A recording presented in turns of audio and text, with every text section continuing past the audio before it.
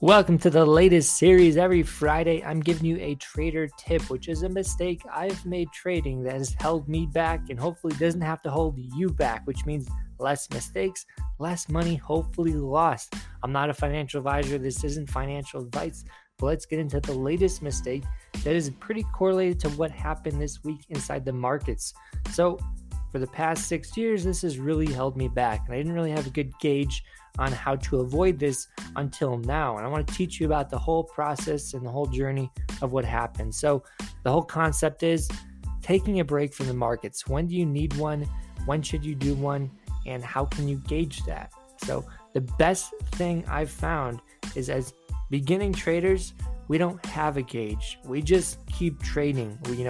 We try to just push through those down days, and we don't have any way to release those emotions, because the worst thing about the best thing about taking breaks is that we have the emotions kind of rolled over. We get back to that unemotional state.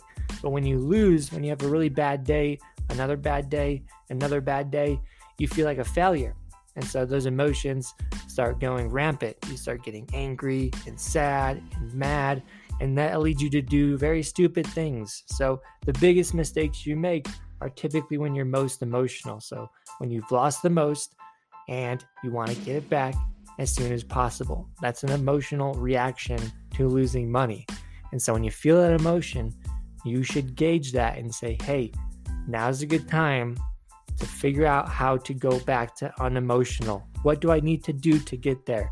For me personally, getting back to unemotional is literally taking the money out of my account, going back to like a very small amount. If I need to trade with $1,000, I will. $3,000, $10,000, I will. But it's basically just going back to a place where I'm not really swinging a lot of money, and I can just not trade if I don't want to. So taking a break for 5 days, 30 days, who knows how long it could be. The only gauge on the length of the break is when can those emotions go away. Once those emotions are dead, that's when the break could end, theoretically. I mean, it could take months. For me in the past, bouncing back from a bad loss took about 3-6 months, especially as a new trader. You blow up your whole account, your whole savings. It takes you a long time to even make that back at your job. So it could take a whole year sometimes, and that's okay. The point is, the stock market is forever. It's going to be here for a long, long time waiting for you. You just got to make sure you can utilize it in the best way possible, losing the least amount possible to learn on this journey and better yourself. So the market this week had 4 inside days. Basically, we went up and down, up and down, up and down. That's probably 6, but that was 1% moves up and down. 1% for the index fund is insane, let alone 1% moves to the opposite direction. So this week was very hard for traders. You could have got stopped out on swings up and down, and that's very emotional, getting stopped out multiple times. And I have a lot of people inside our trading group blowing up their accounts and having a tough week. So that's something that would cause emotions. For me, it did, honestly, too. Had a 5K loss, and now after a great winning streak, I want to make sure I save the gains.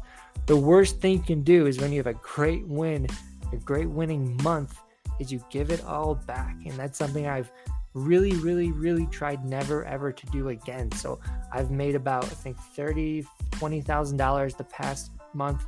I took it out of my account, and then I took out more and more and more as I started to win, because I knew, good times don't last forever, and you want to protect the good things that come from it. So that's my trader tip of the week.